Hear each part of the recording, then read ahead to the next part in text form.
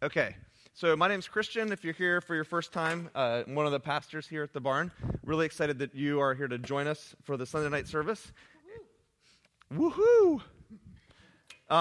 Okay, so we're starting out a Christmas series, an Advent series this week, and Advent started last weekend, so just pretend like we did one last week too. So we're going to have 3 messages on who Jesus is as revealed by the Christmas story. Okay, so this week we're going to talk about God is the generous God, and then next week will be the miraculous God. And I started in on this thinking I knew all 3, and now that I'm at the 3rd one,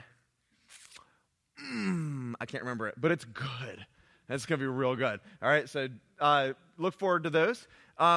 Okay, so we want to start today with the generous God, and let's pray first and invite the Holy Spirit. So, Lord, we ask that you would come and speak to us tonight through your word. We thank you for being present in worship, God, and Lord, I just ask that you would let us hear what you want us to hear tonight.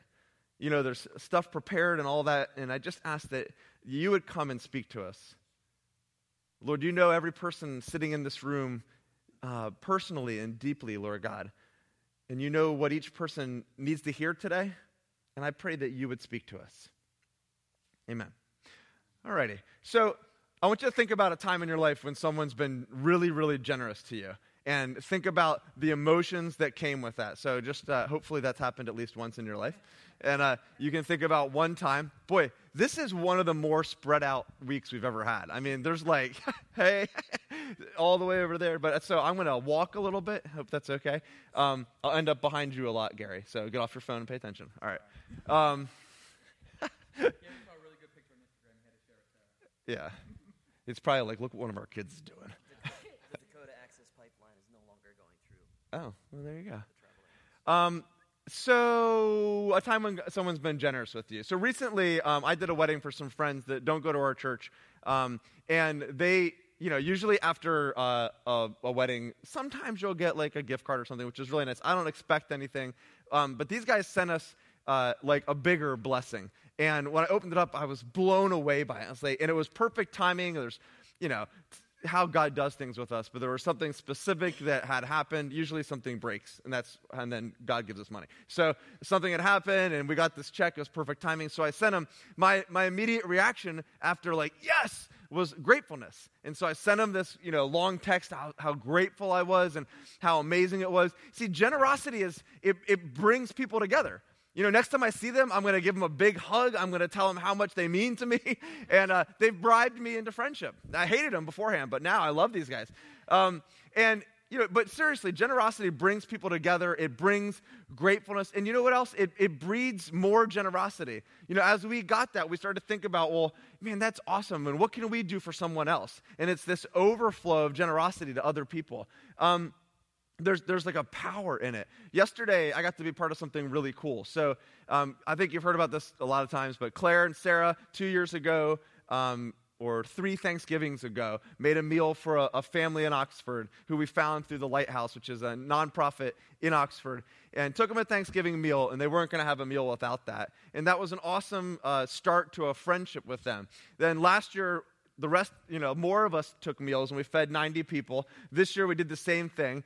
And I remember talking with Claire last year after we did it, and it was like really awesome and great, but there's also a little bit of a letdown for me because it was just like I just showed up, literally handed food through the door and left, and there was no real relationship. And I don't know. I mean, it was good in and of itself, but there was also a little bit of a lack for me.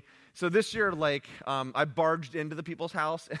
Not really. I'm just kidding. But I did. I went in and, like, talked to them a little bit longer and prayed for them and tried to make a little bit more of an experience. But as we continue to build relationship, it's so cool how God begins to grow this, okay? So the family that Claire and Sarah have been cooking for, this is their 3rd year now, and they just, the apartment building they were living in got sold, all right? And so they had to move into another place. I was going to have you share this. Sorry. Is it okay if I share it?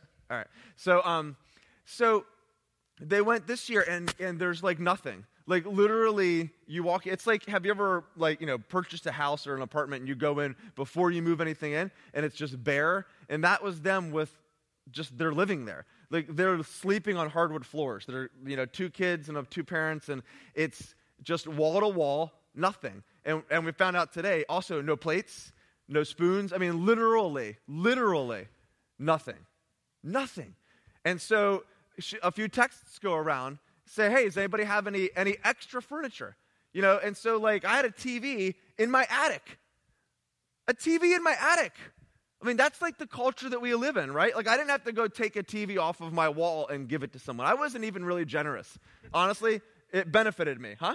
Weird places to watch TV. Yes, it's the only place I can be alone. And it's either freezing or 1,000 degrees. Have you ever noticed that about attics? Terrible place to hang out. So anyway, I went over to my dad's house. I stole some furniture from his house. And Claire and Sarah, they donated some furniture. We showed up yesterday morning, and we're carrying a couch, 2 chairs, entertainment center, a mattress, and then this morning they showed up with more. There's beds there now, and someone's donating sheets. And Jacob gave him this wonderful devotional book that he's already started reading. We're gonna do some more stuff too, right? We're gonna do some dinner stuff like plates and forks. I had a guy come up to me after the service at 11 o'clock today because I told this story, and he said, "Hey, I've got a whole house full of furniture that I basically need to get rid of. Does that family want it? Are there more families who want it?" So Sarah doesn't know this, but she's just started a furniture business. Oh, that's right. This one might make you less money, but not by much, right? So I can make that joke because we're in that business together. Mandy and her make furniture together. Okay, so the impactful thing for me, though, was like after we hung out with this guy and got to know his kids a little bit more, and by the way, the family are very avid soccer players, so already there's a little bit of a connection there for me. And he starts to tell us, he's like, "Thank you so much." He's like, "What can I do for you guys? What can I do for you? Like, does your church need anything painted? Are there families in your church who need things painted?" And he starts to list all these things he can do. And it's this overflow of generosity. And here's a guy who literally has nothing, and he's now offering, it's an overflow. Because we've been generous into his life, it's contagious. And even when you have nothing, you can find ways to be generous. So he was saying, well, I don't have stuff to give to be generous, but I have time to give, which he probably doesn't have much of, actually. I have skills to give. And it just impacted me, the power of generosity and how it can trickle from God to us to others, and it can just be this awesome kind of repetitive goodness. And what I want to talk about is one of the songs in the Gospels, especially in Luke and Matthew, there's longer accounts of Jesus' birth and before his birth. And so when the angel shows up to Mary, after that, Mary has this thing called Mary's Song, and then later there's Zechariah's Song. I don't know if you've ever really studied those. They're actually really fascinating, and I've always wanted to teach on them. So I'm gonna talk about one. So here we go. This is, I would not do that. You could, because you're gifted in that. I could write a drum beat to Mary's Song. Okay, so here's what she says. In this first part, we'll read the whole thing, but this first part's really the part I want to emphasize tonight. My soul glorifies the Lord. So she's just heard incredible news from this angel. Imagine like this worshipful atmosphere. My soul glorifies the Lord. My spirit rejoices in God my Savior. So she's overflowing with thanksgiving, similar to how I felt when the people gave me a really nice gift. Probably a little bit more, though. For he has been mindful of the humble state of his servant. From now on, all generations will call me blessed. The Mighty One has done great things for me. That's really the tagline I would love for you to walk away with tonight. The Mighty One has done great things for me. I've been doing some scripture memorization in my life, and there's a powerful, powerful thing to knowing small verses that you can say to yourself over and over again. So the Mighty One has done great things for me. It's an attitude change. You know, it's recognizing something that is real, but often we forget. The Mighty One has done great things for me. What if you spent some time writing down all the things that God has done for you, all the blessings in your life? You know, the Mighty One has done great things for me. Holy is his name. His mercy extends to those who fear him. From generation to generation, he has performed mighty deeds with his arm. He has scattered those who are proud in their inner thoughts. He has brought down rulers from their thrones. He has lifted up the humble.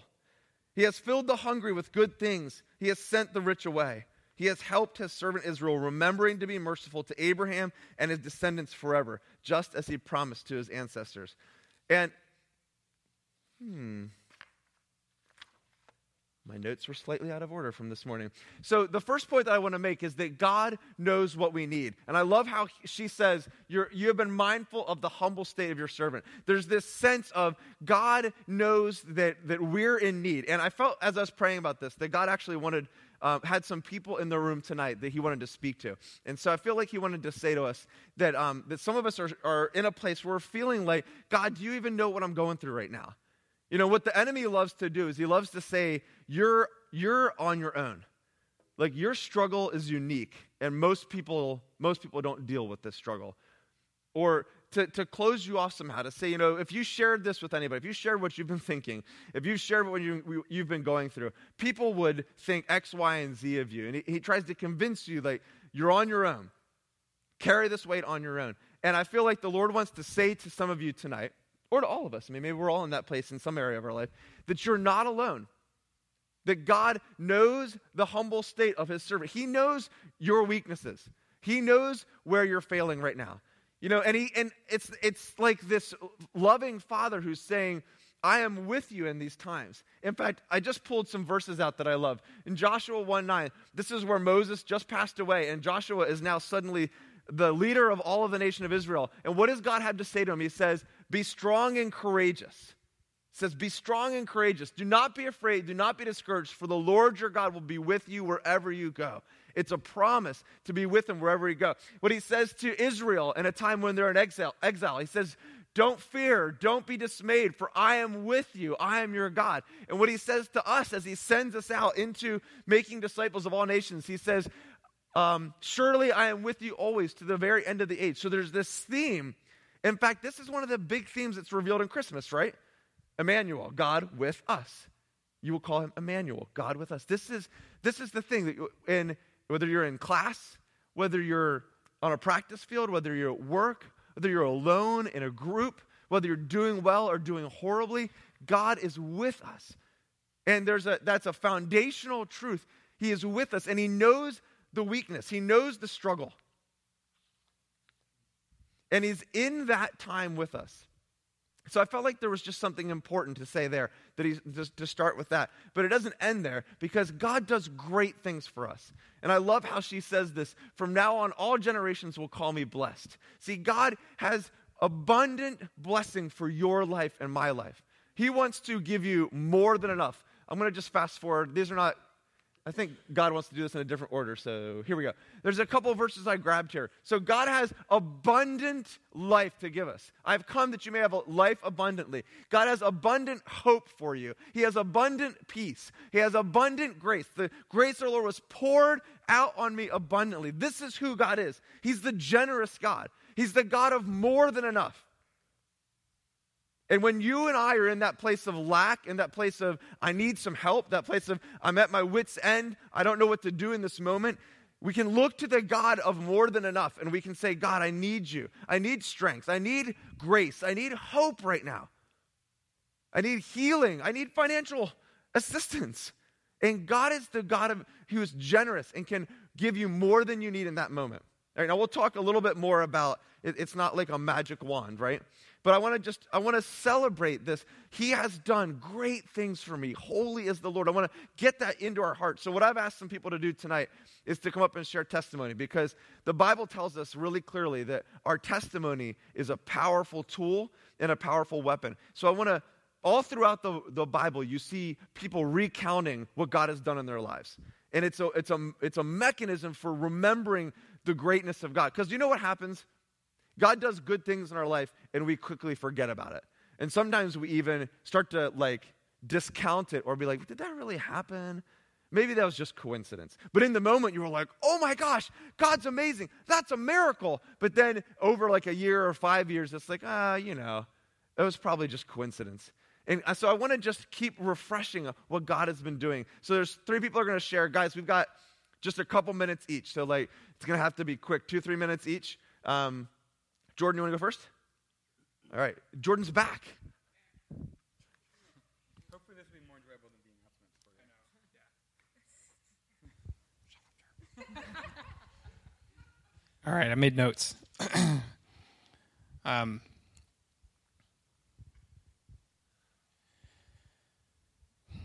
All right. So first of all, I believe that we live in a broken world, and there's a lot of suffering, and I think sometimes that gets in the way of God being generous. So, in spite of that, I believe that God does operate in blessings, and I don't believe in all of the theology for the sort of televangelist groups who have that name it, claim it theology. Like Candace makes fun of me for liking Joel Osteen, for example, but I think there's a core truth that can be found in what these guys are saying, and it's that God really does love us. He wants the best for us, and we are His kids. I have 4 kids now. I'm not sitting here thinking of ways to try to trip them up and not bless them. Doesn't make any sense. And God definitely does a lot better at being a father than I do. Most days, anyway. I'm pretty good sometimes. So I think that God likes to take care of us, and I think that God gives us blessings in spite of the way that the world is broken. And finally, I believe that the Bible also contains instructions about the way that He operates. So one of my favorite verses in the Bible is, it's 2 verses, Proverbs 3, 5, and 6, and it's trust in the Lord with all your heart. Lean not on your own understanding. In all your ways acknowledge Him, and He will make your path straight. So this is pretty tough for me because I do not like dealing with other people, being dependent on them. I don't like having to trust in God, basically. It's hard for me. I don't like it. But as I've gotten older, I realized that it's necessary for me. And the last part of that there, it says that He will make your path straight. So I think that's kind of a broad thing. Like, what does it mean when God makes your path straight? Well, I think one of the ways that He does make your path straight is that He gives you resources. And He gives you resources by being generous.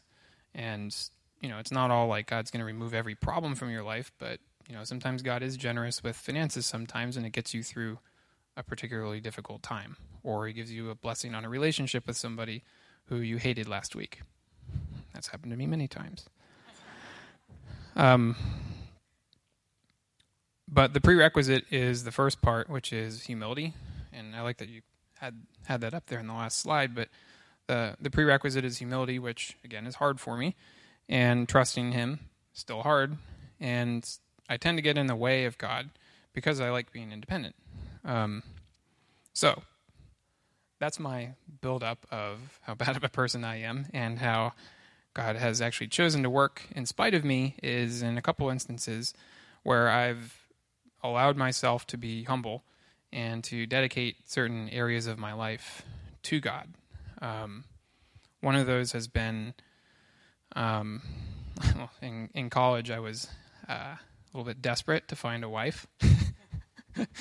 Thankfully, God gave me Candace because I was about ready to settle and have like a boring, crappy, terrible relationship, but instead I got a gorgeous wife who has given me tons of blessings, and I appreciate her. I don't know if she can hear me in the nursery, but love you. So I was ready to settle. Instead, I decided, hey, God, this is something that I'm struggling with. I am pretty sure I'm never going to get married, but I would like for you to help me get married. And, I was like, look, God, I leave it in your hands. I am a weird-looking dude with a terrible haircut, and He managed to get me in the right place where I found Candace, and He arranged things for us. And I'm really appreciative of God for blessing our relationship way beyond what I expected at 19, 20 years old. And that, of course, when you're with the right person, can make a huge difference in the way that your life goes, and that compounds your blessings, I think. I used to also be really selfish with my money, and anytime I made even a little bit of extra, I would just go spend it on myself or save it out of fear. And I realized that I wasn't really doing anything with my money, and I didn't have a lot of it at the time. But I was like, God, I would like for you to bless my finances here because this is something that I'm clearly being a selfish jerk about. So what he ended up doing was I would try to give away as much of my money as I could, and help other people who were around me. And I found myself in a situation where I actually couldn't get rid of all my money because God kept blessing me with more opportunities. And, people would have extra work for me, or I would get, extra hours or something like that would get me extra money. And we're not talking about tons of money here, but like at the time it really encouraged my faith that, hey, you really can't outgive God. You're just not going to do it. And it's not always like it's, you give $50 to somebody and God gives you $1,000 back. That'd be nice. It'd be pretty easy, wouldn't it? But, there's other things that God has chosen to give back. Anyway, that's a second way. Third and final way is I started running my own software business a couple years ago, and mostly it came out of desperation and hating working for other people, but and getting fired, by the way. That was good. I know you're all wondering why I got fired. It has nothing to do with my personality. So I started, and it was totally selfish, and I was not really doing this for any other reason other than to just make money and provide for my family. And I realized I was in this awful cycle of just churn, like, all right, I'm going to kill myself and work millions of hours, and it was not healthy. And I was like, God, what am I doing? And finally, I talked with Candace about it, and I was like, all right, I got to do something different here. And I was like, all right, God, please let this business be yours and make it so that we can bless our family and our friends and the people around us in meaningful, real ways, not just be a way that I make money. God's doubled the business twice, which is incredible. And I've been able to, meet so many new people. And it's actually hard for me to talk about this because I'm trying not to focus on me, but that God is generous, way beyond what I was going to settle for. I was settling on subsistence income. And God has decided instead to allow us to bless, I think we're at like 10 or 11 people now who have been able to get more money just because of the business, which is great. And I love being able to do that. I don't know how many of you remember the 90s, the late 90s, but in the late 90s there was this thing called the Prayer of Jabez that got popular for a while. And all it is like this one verse in, I believe, Chronicles, which I probably had never read by then. But it says, Jabez prayed to the Lord of Israel, please bless me and give me more territory. May your power be with me and free me from evil so that I will not be in pain. And the cool part is, it says God gave him what he prayed for. So I think there's key in here that God is ready to give us blessings as much as possible, but we've never really asked him, and we've never really dedicated pieces of our lives to him. We're trying to hold on to him.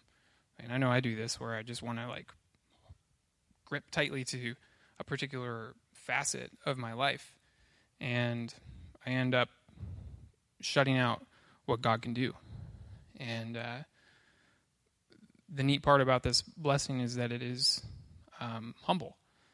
It starts from a place of trusting God and not leaning on yourself. And I believe that's where God chooses to be most generous, at least in my life. Thanks, Jordan.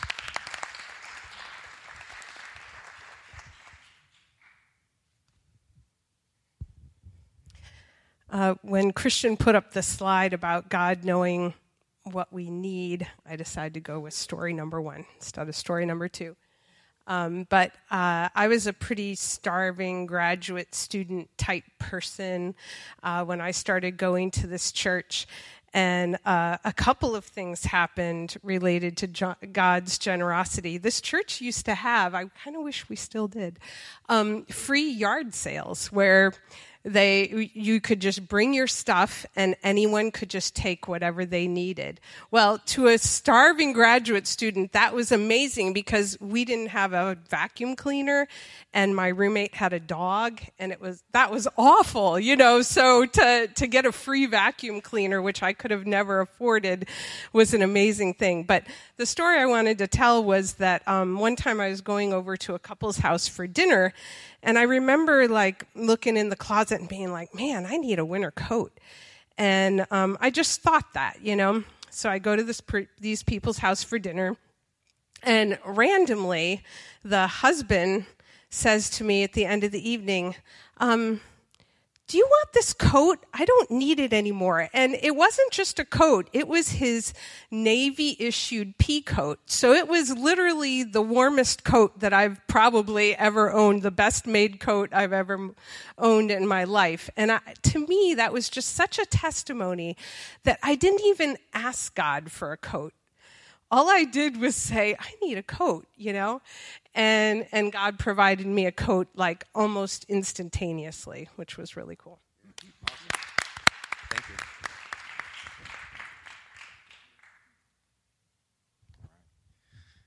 Hi. So what I want to share tonight, I have notes too, Jordan.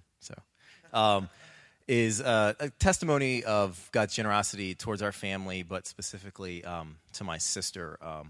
And as Christian brought this idea up, I was thinking, well, man, this could go in so many different directions. What hasn't he been generous in my life? But this in particular kind of stuck out to me. So my sister's about 6.5 years younger. She's a singer-songwriter, and I guess she's 29 now. So almost 3 years ago, spring 2014, she was getting some double vision and went to the eye doctor, and he said everything's fine with your eyes, so go to your regular doctor. He ordered an MRI right away, and there was a brain tumor. So it was a skull-based tumor, so it was down low, kind of in the back near a lot of important things. And what they found out was it was near pretty much every major nerve running down in there. It was close to those things, and it wasn't cancer, but it was a tumor that had to be removed because it eventually grows to the point where it just takes her faculties away. And our first thing to go was starting her eyes. So she went to Hopkins, Penn, Jefferson, all over kind of the Mid-Atlantic, looking at these neurosurgeons and visiting with them, even meeting with head of departments. The guy at Penn basically told her, "You're young. We don't know how fast this is going to grow. It's essentially inoperable. You have a good standard of life right now. Just kind of deal with it." Guy at Jefferson was young. He said, "I'll go in 3 weeks from now and try to get it out." And then the guy at Hopkins said he wanted to do gamma knife, which is radiation.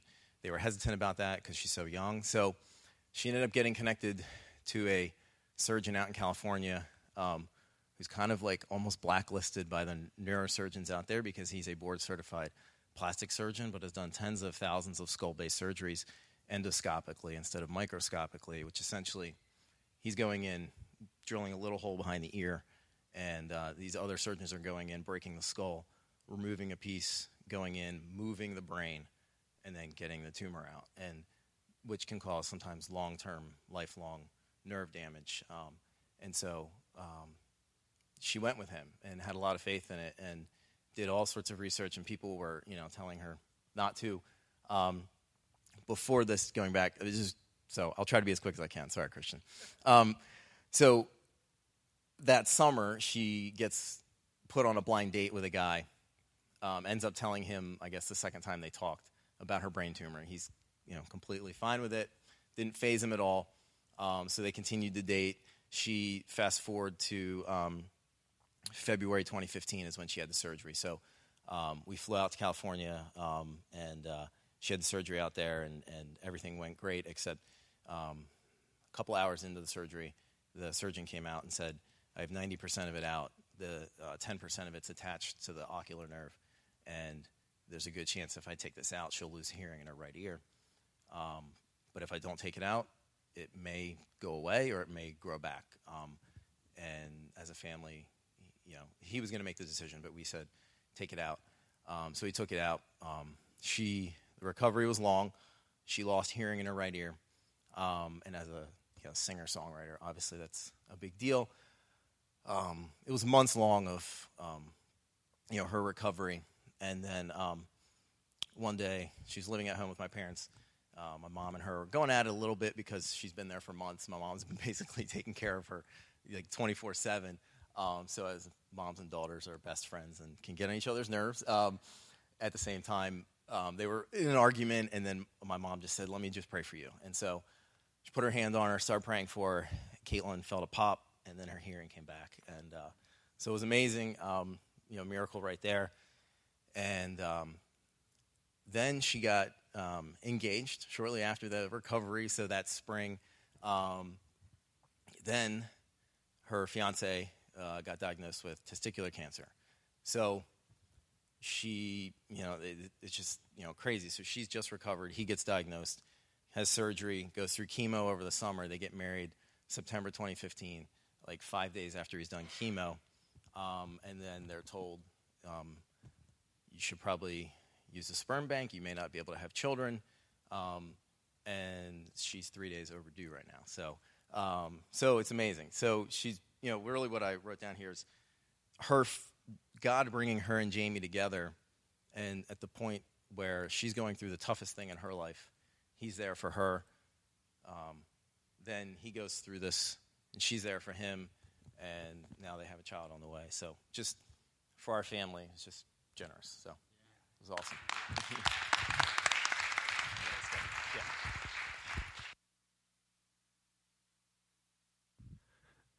Awesome. Whew. Okay. Good thing I didn't have any teaching left. So worship team, come back up.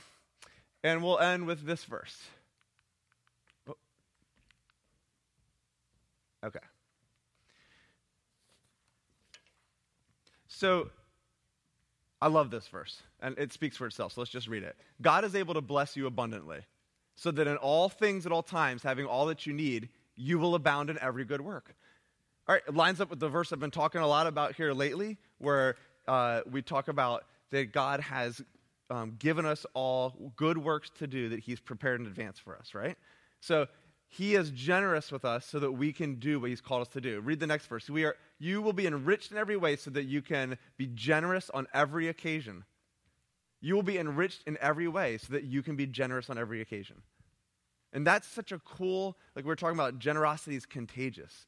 As God is generous with you, and that's kind of like the closing out of this. So, want to talk about how we're in a place of need and how God is a generous, abundant God. And let's close out with God is generous so that we can be generous. So has God been generous with you in the area of wisdom? Are you someone who just has a lot of wisdom? Well, let that overflow into other people's lives, right? Has God been generous with you with the gift of grace? Well, be grace-filled and let that overflow into the lives of others around you. Has God been generous with you financially? Like Jordan was talking about, let that overflow. Don't just keep that to yourself.